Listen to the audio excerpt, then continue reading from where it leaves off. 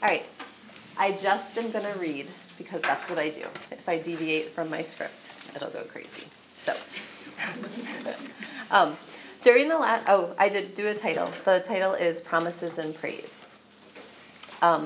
During the last 5 weeks of our study to date, I have been amazed at God's faithful promise to the Israelites continuously throughout this story. After 70 years in exile, he delivered the Israelites and they were sent back to Jerusalem. Not only were they sent home, they were sent home with everything they needed in order to rebuild the temple, including all of the articles of gold and silver from the original temple in their possession. Every single item taken was given back. Not one was missing. In my mind, that in and of itself is a sign of God's power. Today, many people are falsely imprisoned, and when they are released, they just get an "I'm sorry" and a small stipend, about $100 a day, and that is only in 21 states. There are 31 states who do not offer falsely imprisoned people anything. During World War II, Japanese Americans were forced into internment camps for 4 years. In 1988, President Reagan signed the Civil Liberties Act, which compensated more than 100,000 people of Japanese descent who were incarcerated. The legislation offered a formal apology and paid out $20,000 in compensation to each surviving victim. I give these examples to show how amazing it was that the Israelites were giving tithes and offering from their neighbors to rebuild the temple, as well as every single artifact that was plumaged from their temple. Only God could have orchestrated something like that. Another thing that struck me is that they carried all of the items from the temple across the desert and wilderness for 4 months without being attacked and without having anything stolen from them. They were totally safe and protected. From everything we read, we know that it was a harsh climate and harsh world. To travel with so many riches and valuables in a hostile and foreign land and reach your destination with everything you started with is also a sign of God's promises, caring, and provision for them, and in turn us. As we learned from the earlier chapters in Ezra, despite having seen God's power and might in their return to Jerusalem, the Israelites stopped building the temple at the slightest opposition. They trusted in what they could see, the hostile people who were against them, the power of the king, the earthly king, instead of the power of God and his promises that had just been displayed to them so vividly. That is so me.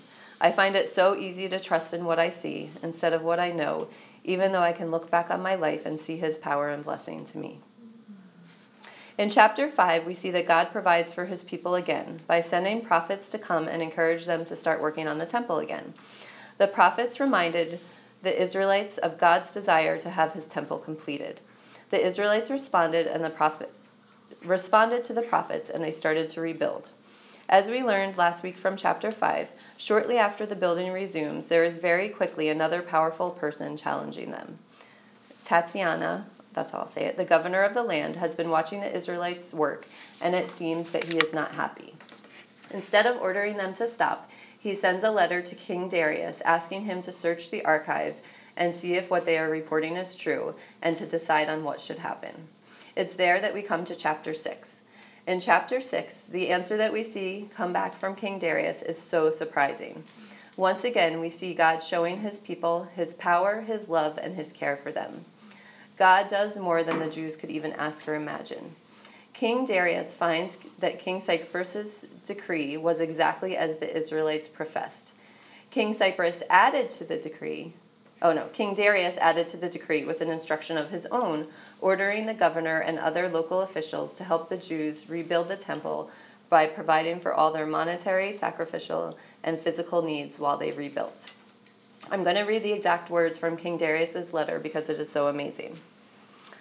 Now therefore, Tatiana, the governor of the province west of the Euphrates River, and your colleagues and other officials west of the Euphrates River, stay away from there. Do not disturb the construction of the temple of God. Let it be rebuilt on its original site, and do not hinder the governor of Judah and the elders of the Jews in their work. Moreover, I hereby declare that you are to help these elders of the Jews as they rebuild this temple of God. You must pay the full construction costs without delay from my taxes collected in the province west of the Euphrates River, so that the work will not be interrupted. Give the priests in Jerusalem whatever is needed in the way of young bulls, rams, and male lambs for the burnt offerings presented to the God of heaven. and without fail, provide them with as much wheat, salt, wine, and olive oil as they need each day. Then they will be able to offer acceptable sacrifices to the God of heaven and pray for the welfare of the king and his sons. Those who violate this decree in any way will have a beam pulled from their house. Then they will be lifted up and impaled upon it, and their house will be reduced to a pile of rubble. May the God who has chosen the city of Jerusalem as the place to honor his name destroy any king or nation that violates this command and destroys this temple. I, Darius, have issued this decree. Let it be obeyed with diligence. Wow, no one could have ever seen that coming. With this new order from the king, the work prospered and moved forward. God made it so. God moved in the heart of the king and supplied all that the Israelites needed to rebuild the temple. They no longer faced any opposition, and in fact, it was very clear to see that they were doing God's will as their needs were provided for on a daily basis. In Ezra 6, God once again shows his love, his care, his provision, and his promises, despite the fickleness, selfishness, and faithfulness of his people that we see earlier in chapter 4. We also see a clear picture of God's power in building his kingdom here on earth, using broken vessels and despite any obstacles. God's fulfillment of his will and his promises to his people are so clear here. This passage has been such an encouragement to my soul. It is no wonder that the Israelites were encouraged and that they celebrated with great joy once the temple was completed. More about the celebration later.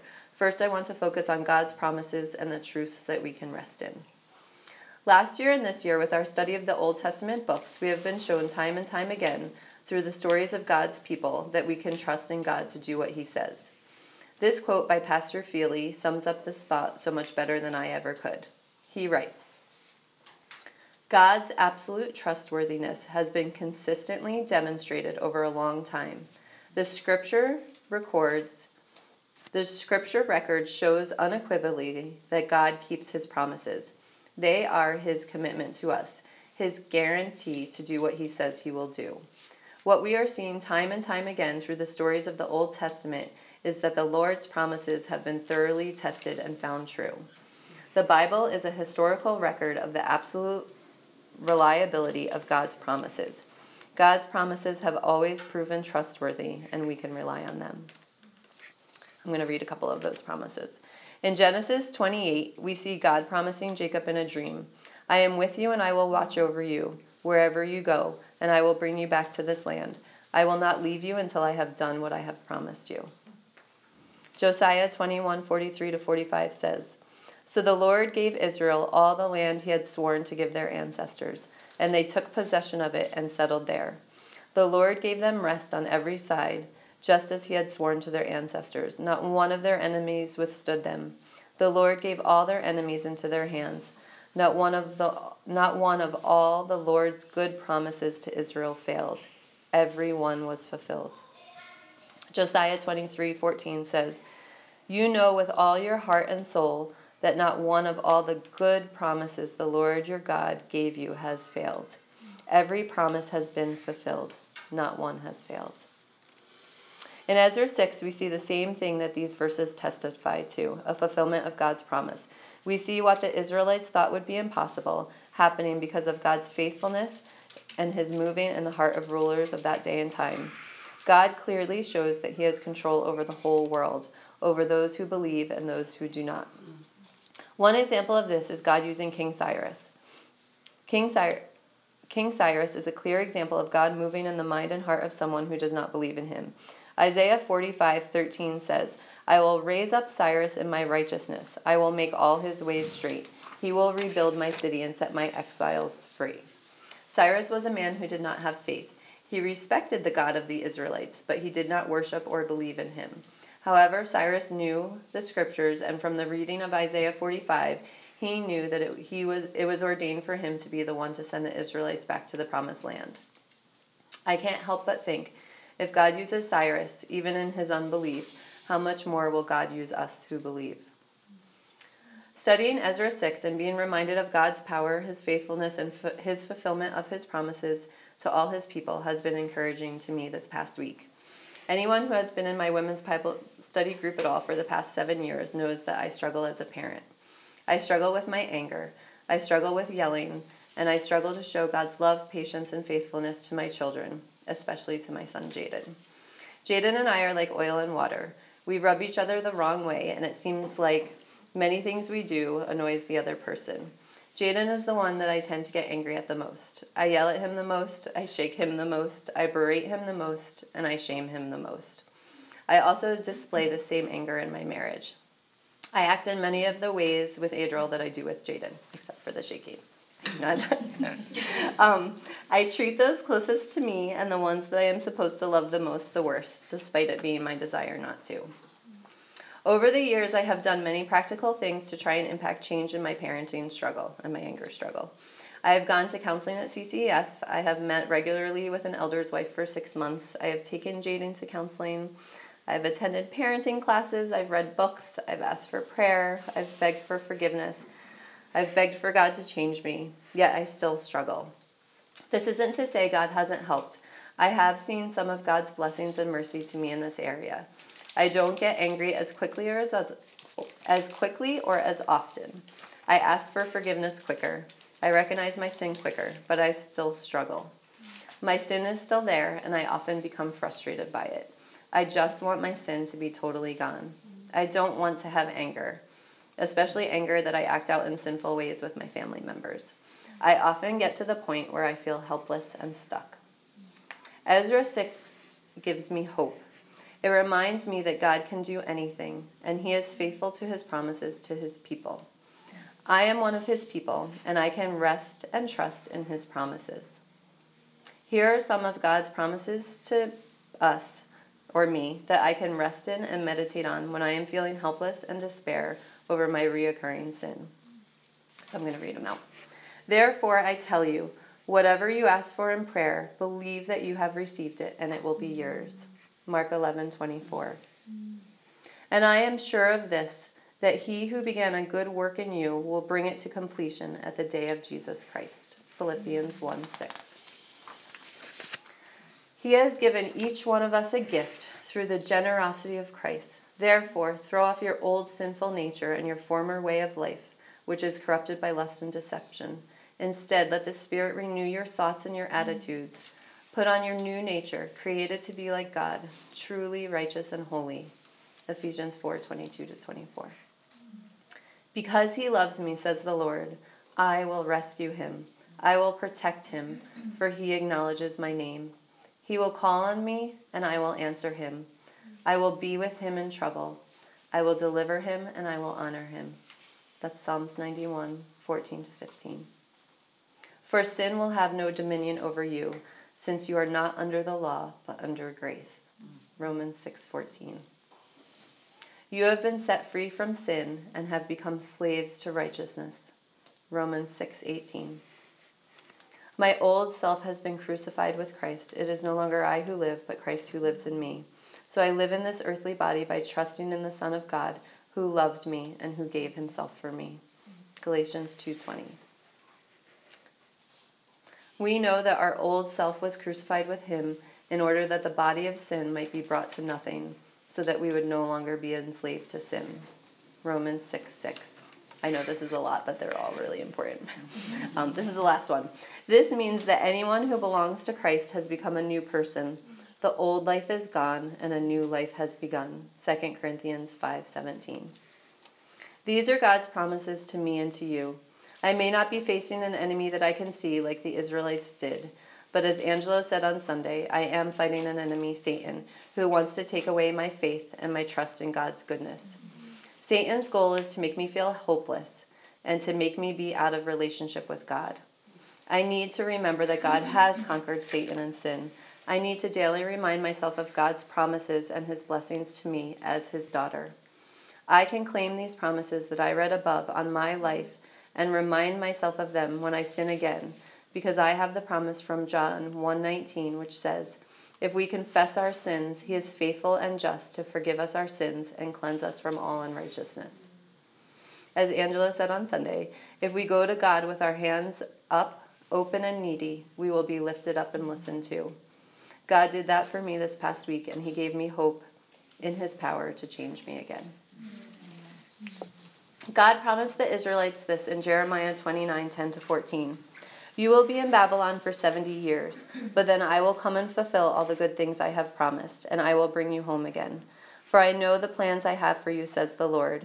They are plans for good and not for disaster, to give you a future and a hope. And in those days when you pray, I will listen.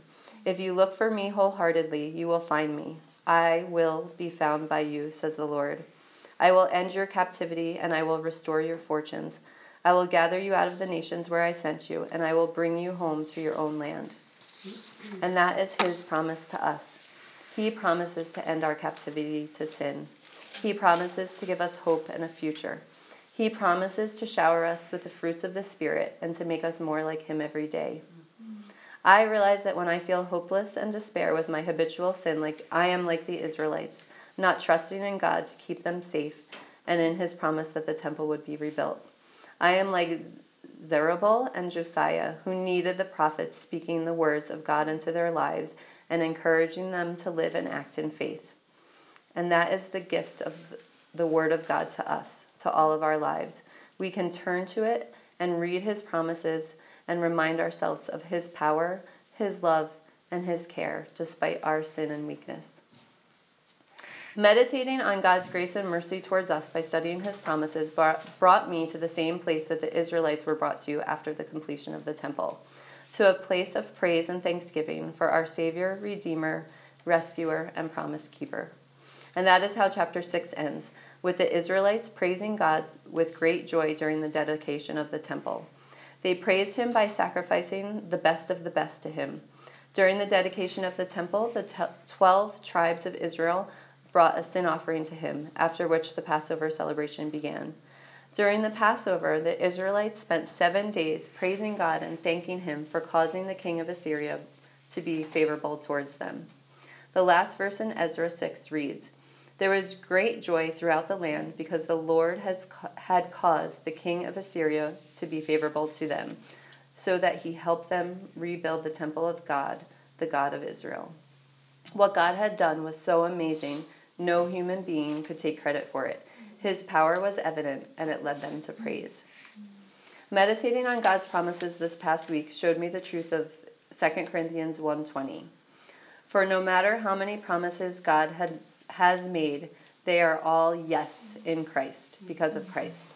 And so through him, the amen, the praise, is spoken by us to praise God for his glory. That is the natural progression. When you begin to meditate and see God's faithfulness in your life, you can't help but burst forth with worship and praise to him for his glory, his goodness, and his care and love for you.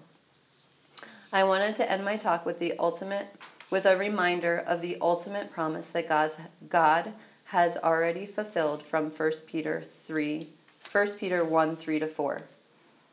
Praise be to the God and Father of our Lord Jesus Christ. In his great mercy, he has given us new birth into a living hope through the resurrection of Jesus Christ from the dead, and into an inheritance that can never perish, spoil, or fade. May this truth help us live in the freedoms we are promised this week.